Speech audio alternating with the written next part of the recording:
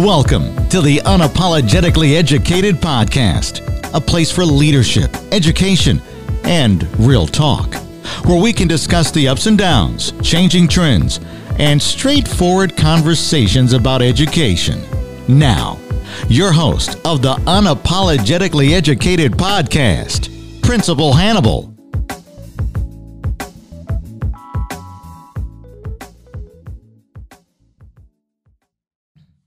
Thank you for tuning in to the second to the last episode of Unapologetically Educated. I am blessed to be at the end of season 1. I did not know that, I didn't even think that I would make it to an end of a season of a podcast. And so this started with a hope and a prayer, rest in heaven. Again, Principal Ashley Coins for just inspiring me and pushing me to something that was evidently in me, but other people saw it before I saw it. And so thank you so much. And then I also want to give a shout out and a thanks to all the listeners who listen, who subscribe, who leave me feedback on social media. That is super important to, birthing and creating more opportunities for Unapologetically Educated to live. Like, I just realized I have a whole following of young college students that are interested in the work and knowing do I fit in this space? Yes, you fit in this space. And so with that, I have to shout out the people that came on the show that made this happen, because I'm just the conduit of energy. Everybody who comes on the show, they are the seasoned talent. I just get that thing flowing in the space for you. So shout out to Principal Kafele, Amber Tiemann, Principal Captain Kirk, Connected Principal, Principal Sean Joseph, Principal Dallas Lee, Alva Walker, Lavetta Levels, oh my goodness, Jerice Johnson, Sonia Palmer, Keishla Coleman Moore, and then to my sis, Letha Harper, who's been on the show twice, because our energy is just the same, and we batted about this thing. And so many others who have come on the show. Thank you so much for the work, the effort to come out and speak not only your truth about who you are as a leader, but to inspire others through your platform. So with that, a lot of people ask me, what does it mean to be unapologetically educated? And y'all, I've been unapologetically educated since 1979. Yes, that's me, birthed year, 40 years old. And to me, it means that I don't need a pandemic. I don't need a racial uprising for me to speak my truth, for me to own and work to solve problems in our system. So I'm going to say that again. We shouldn't need chaos to do what's right. We shouldn't need it. And so unapologetically educated means that if you see something wrong in this system, education, community-wise, student-wise, family-wise, you advocate for it. It means you don't need a degree and you don't need a doctorate to do this. You advocate and you come up with solutions, because we could all march and protest and do all of that, and it's phenomenal. And I love seeing it. But when all of this dies down, are you still unapologetically advocating for what is right? When they give you their promotion, are you still ooh, I'm going to advocate for social change? Or that now that you got this promotion, you just going to sit back in the cut because you've been blessed up because of this chaos? So unapologetically educated means you're a rider when it's quiet. You're a rider when, hey, it's chaos. And so thank you to all those educators and those people out there committing to this. Thank you for that new group of, educators and followers that I have that want to know more about the systems and things in education. Because sitting in the seat as school leader, we get to see it from a very, very unique lens. We get to see the plight of the teacher, the plight of the parent, the student, and the plight of upper administration. So we are the middle ground of figuring this out. So I thank you for listening and tuning in. So I'm gonna get off my soapbox, because I have Claudine Miles on the show today, and I brought her on the show because I know us as leaders.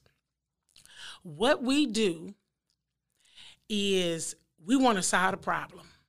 Yes, we want to diagnose it and solve the problem, which means we just start throwing money at anything about social justice, anything about SEL. We just start throwing money at it, and because we want to solve the problem. It's not that we are ineffective by any means. We want to solve the problem. We want to solve it for our kids and our teachers right away.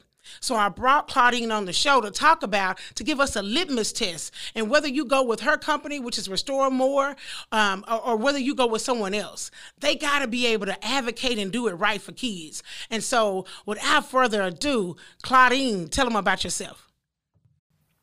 Hey, everybody. My name is Claudine Miles. As I was so graciously introduced, first of all, thank you for reaching out to me.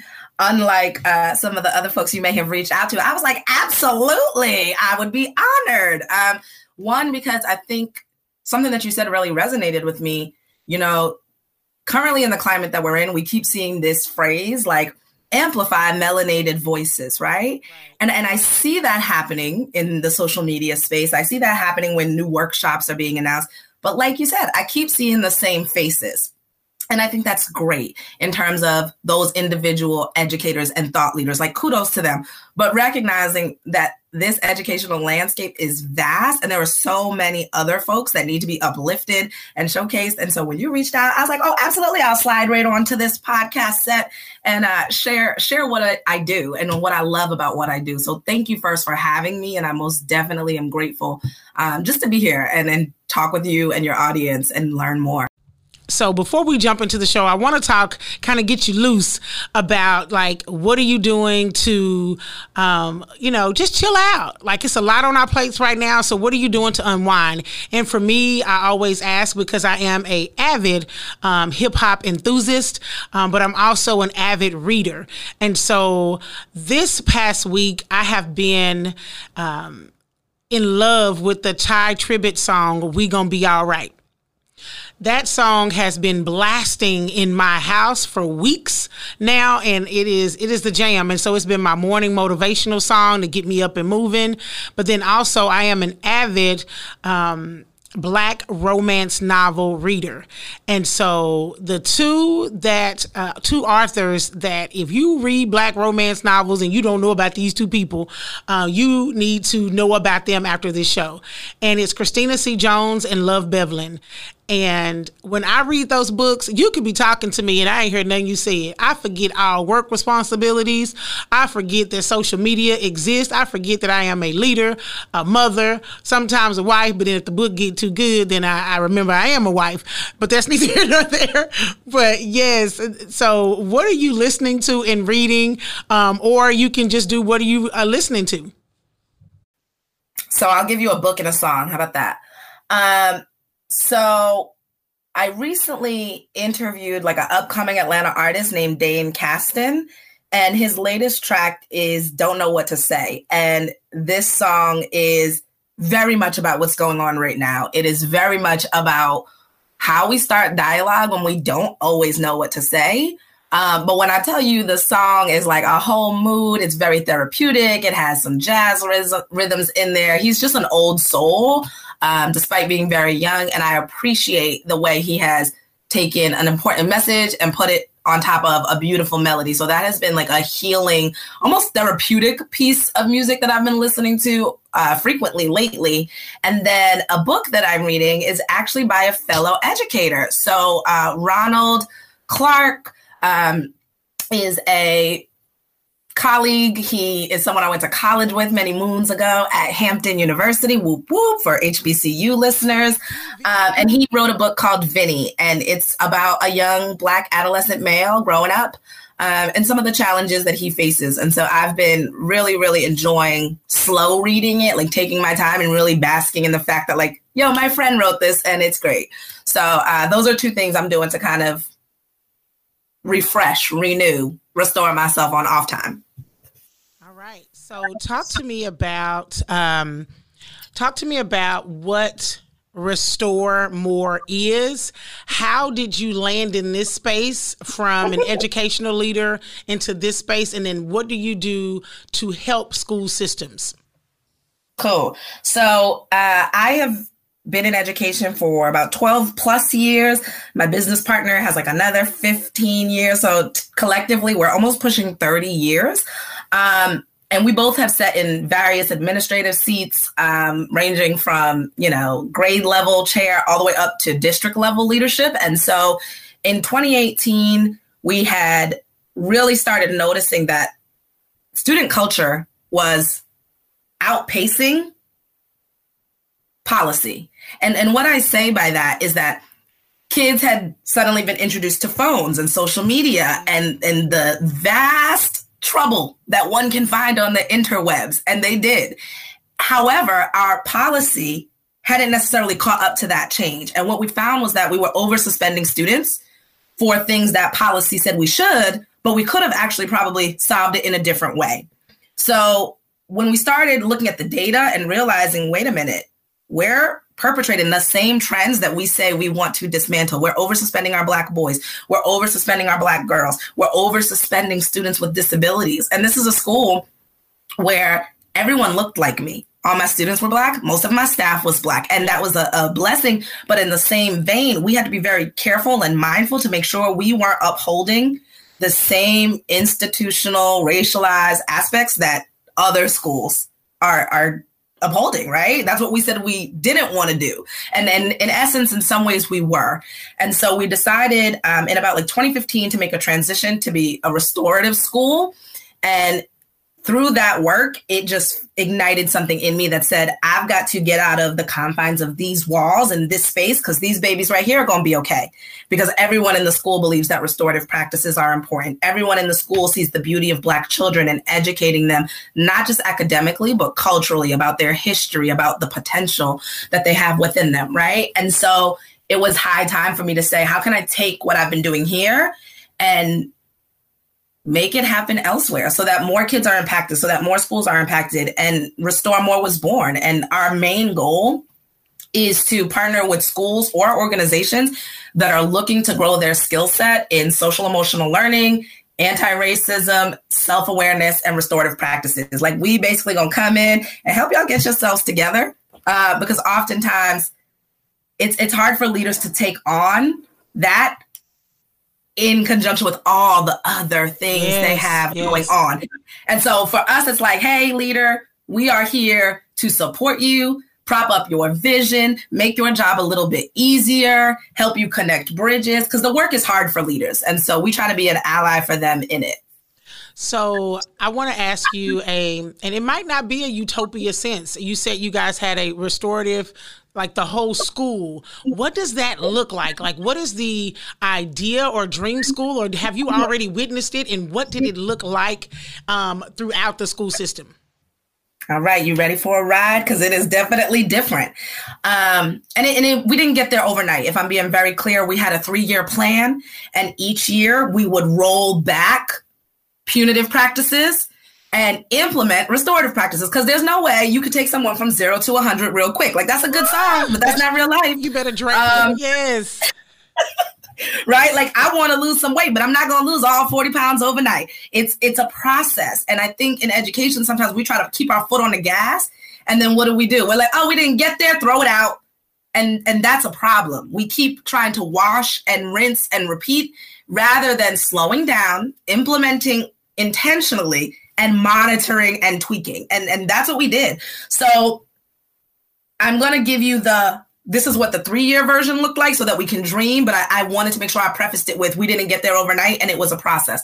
But by the time we had fully implemented our plan, essentially, we had character circles or restorative circles 2 days a week on Tuesdays and Thursdays for 20 minutes, where they were engaging in social emotional learning content that I built myself because there was a gap.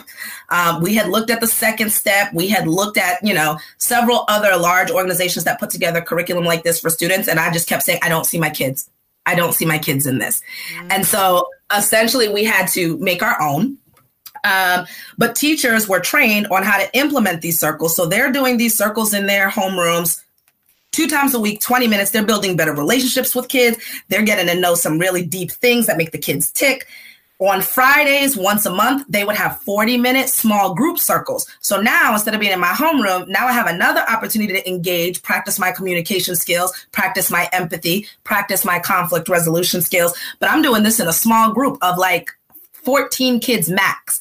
I have one leader, one circle keeper, and that person is with me all year long. So now I have my homeroom teacher that I'm bonded to. I also have one adult in the building that I engage with on a monthly basis on a very deep way. So I have another person, a support person I could potentially reach out to if I'm a student. We told the staff, moving forward, we're only going to suspend students for these 5 things. And they were the egregious things, right? Deadly weapons, extreme violence, those big things that need to be handled in certain ways. Those were the things that we suspended for. Everything else, we told them it was workable. Everything else. We then created a self-indicating form if a student had a conflict. Like, so if I'm a kid and so-and-so told me they're going to fight me in the morning on social media, because that's real life. That's what I'm dealing with. Every day at my school. Every day. They would get off the bus like, Mama, so-and-so says she's going to fight me. Look at my DM. Okay, come here, baby. So we would create a system via Google form where a kid could request a circle. So you don't have to fight. When we made it seem like the only option was fighting, that's what they did. Because if they told us in the past, they would get in trouble.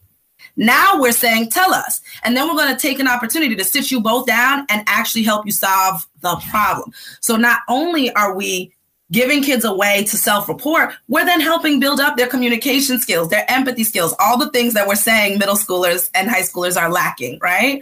And then the final component is actually having a restorative council made up of students. And that was beautiful to watch that in action. Because essentially, as kids continue to self-report reasons they might need a circle to repair an incident that they've had, other students are doing that work. And so I'm there as the leader and I'm supporting them, but they're the ones asking the restorative questions, like, what were you thinking? What happened? Who was affected? How do you make it right? They're the ones really pushing their peers to process and understand why they did what they did and take accountability for it. So that is the dream, where student voice is respected and honored, where students are held accountable, and where the community gets better because people feel bad when they mess up. And not because it's a punishment, but because I love you and I really feel bad that I hurt you. So you have, number one, given me chills. I feel I need to be in front of you because now I want to hug. Like, I feel like I just need some love. Sometimes that's what we need. We just need a little love. Let me say this. You said 2 very powerful things. Everybody who knows me in a personal or even a professional, like, no, I'm a systems person. So when you said implementation plan, like, that might be like a wrist tattoo. I just so believe in not pushing people to do things without a implementation plan and what that looks like year 1, year 2, year 3, and then until we complete the vision, right?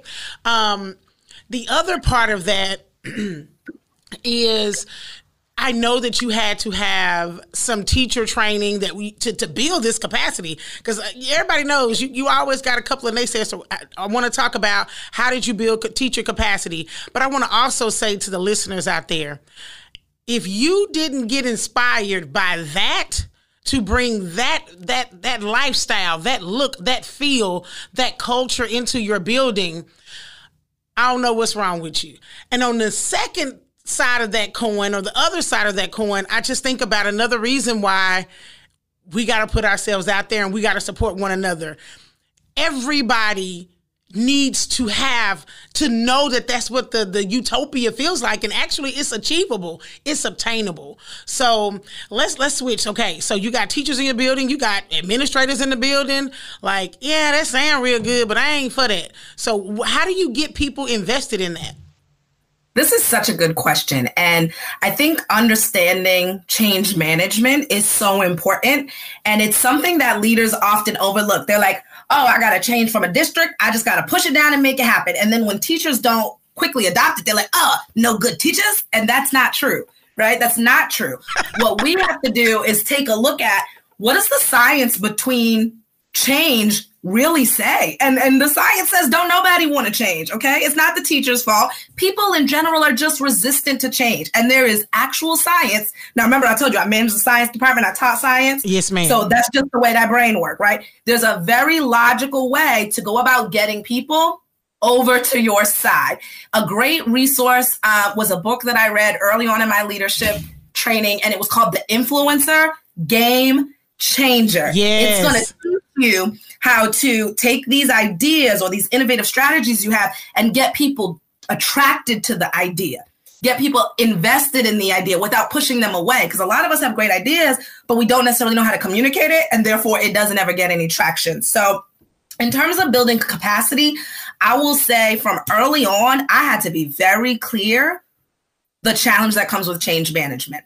And one activity that I did that was really helpful, and I think this is great for any leader who's considering undertaking any type of systematic change, is actually taking your staff list and plotting folks on a continuum. So there's a continuum of change, right? You've got your early adopters, you've got your next series of adopters, and then somewhere all the way on the back of that continuum to the left, you have a group that is called like late adopters, or I've even seen the term laggards, which I don't really like, but like a laggard is someone who's just like very slow. But you do have those folks when you roll something out that is really new and is really foreign that are like, yep, nope, not here for that.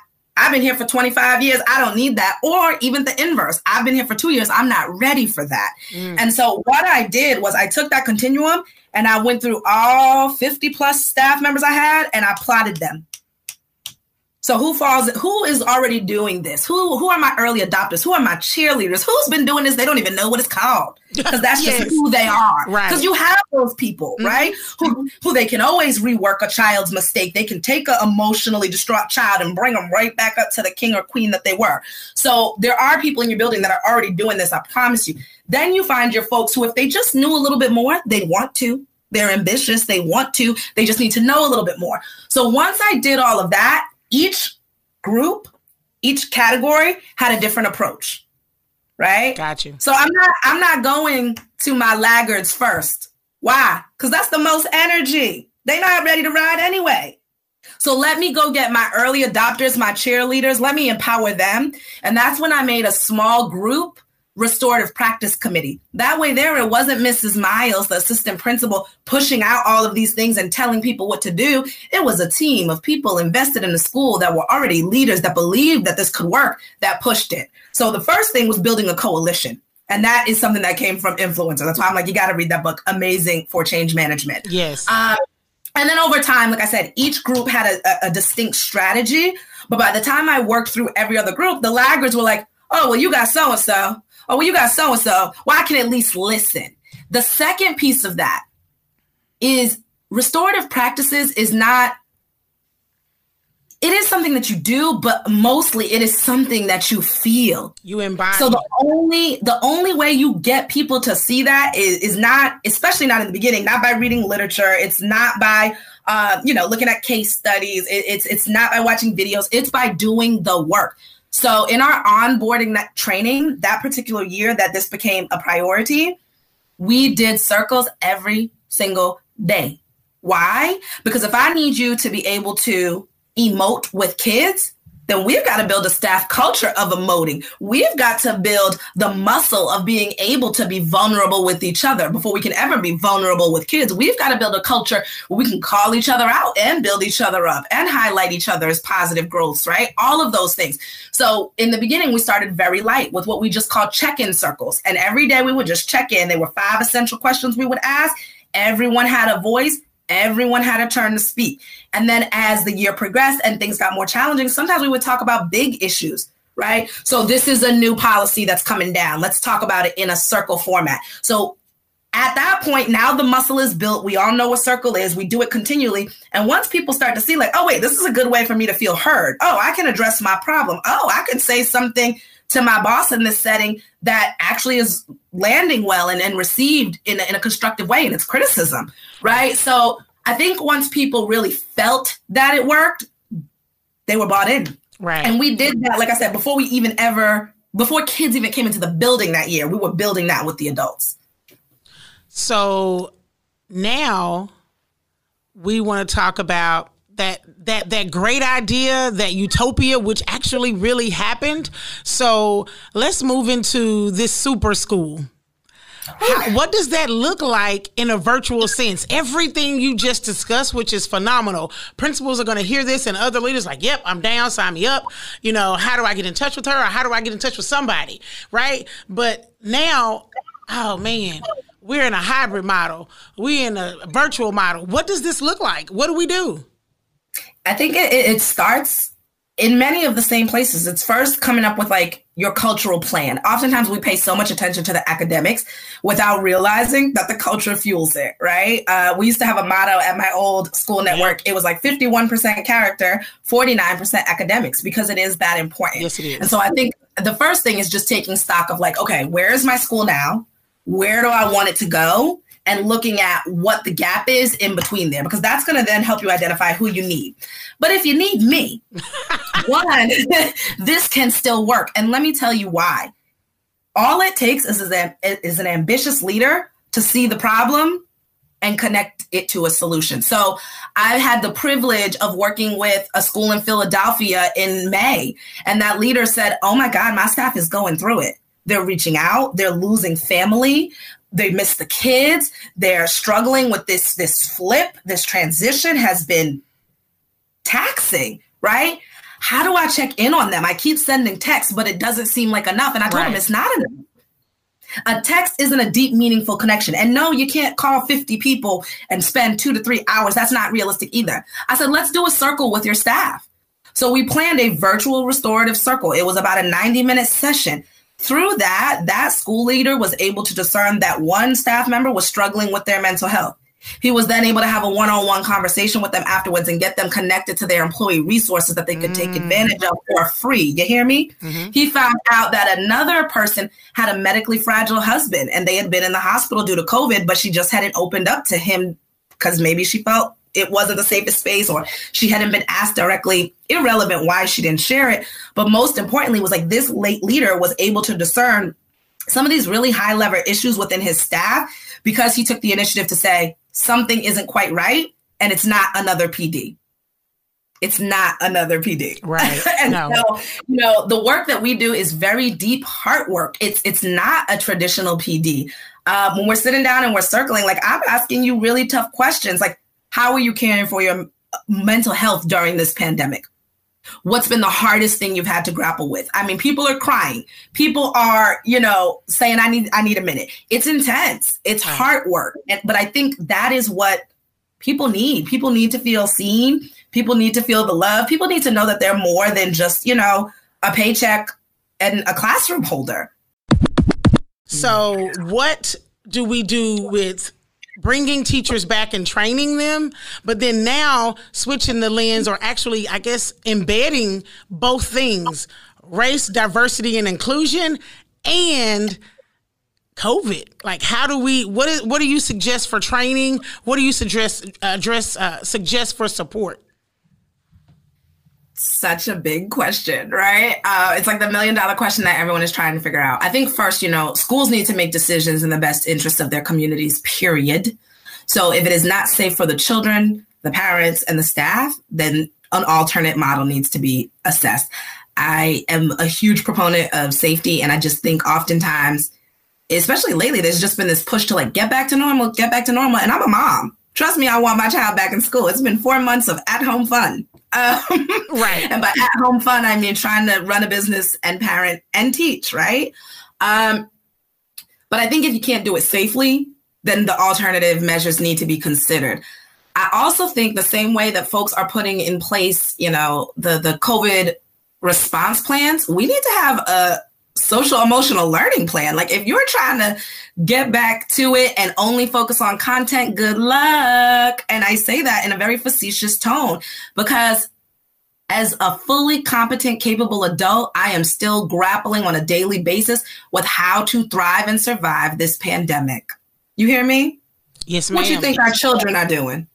As a school leader, if I had students returning, one of my second priorities after safety, right, would be what am I going to do to unpack the forced trauma that our kids have been eating for the last 4 months? Because that's exactly what it is. On a daily basis, they have felt unsafe. They have felt threatened. They have felt like their life is at risk. And this is before all of the racial injustice, right? This was just the reality with COVID. So I think it is just going to be crucial that we really put in place concrete plans. What is going to happen on month 1 when they first get back? What's going to happen for staff? What are you going to do when a student has a meltdown and is triggered? Who are they going to see? Who are they going to report to? What are the follow-up services? I mean, detail and intentionality. I'm in the business of planning and planning well, because I believe, proper planning prevents poor performance. Right.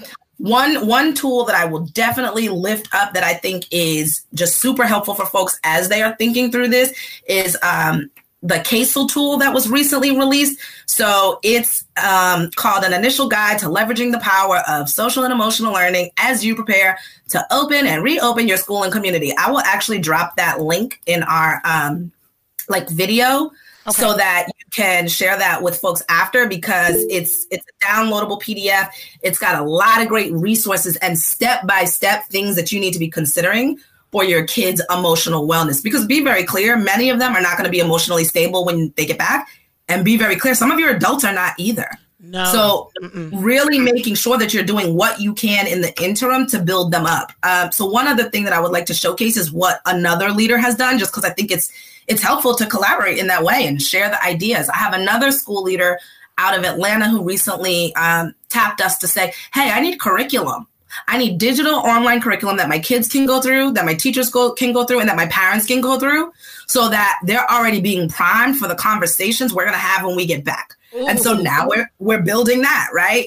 One of the beautiful things about Restore More is we can customize whatever you want. There are 4 things that we do well, and we try to stay in our lane, and that's building student curriculum, teacher and leader training and wellness, and parent services. But one of our services is we build Zen dens for schools. So if you want a space for your teachers to be able to retreat and relax and just take a moment to have that mindfulness reflection that is needed after sometimes first period. Okay. We build those. We had a school in Atlanta that said, all I got is $2,000. We said, we got you. And we built them this phenomenal space with a hammock and recliners and soothing sounds of waterfalls with coffee and tea, because they deserve it. Right. They deserve it. They're working in a Title I school in neighborhoods where our kids are steeped in trauma. They do incredibly taxing work every day. And I think as a leader, those are the things you need to be taking stock of. How am I going to take care of my staff when they get back? How am I going to take care of my kids when they get back? And that's beyond just what are they going to learn? How are we going to heal them is really the essential question I want leaders to be thinking through. Yes. And so you put the dot, the period, the exclamation point on it. You better get something in your toolkit, like she said, about change. And I love the book Influencer. I did some work with Deloitte University and yes, Courageous Principles. Yes. Yeah. Hey, everybody needs that thing. That is amazing training. Let me tell you. Yes, it changed my life, really. And so it was one time that I, got to see. First of all, I thought I was ADHD. I was like, man. So after I went through it, I realized that I'm a pioneer and this is normal. That's very normal. Like that's how y'all are. I'm supposed to feel like this. So when we come back from break, we're going to do Thank God a Teacher Raised Me, and we're going to get up out this thing. See you in a bit. This episode is brought to you today by the Unapologetically Educated Store. Yes, listeners and subscribers, you heard it. The Unapologetically Educated Store.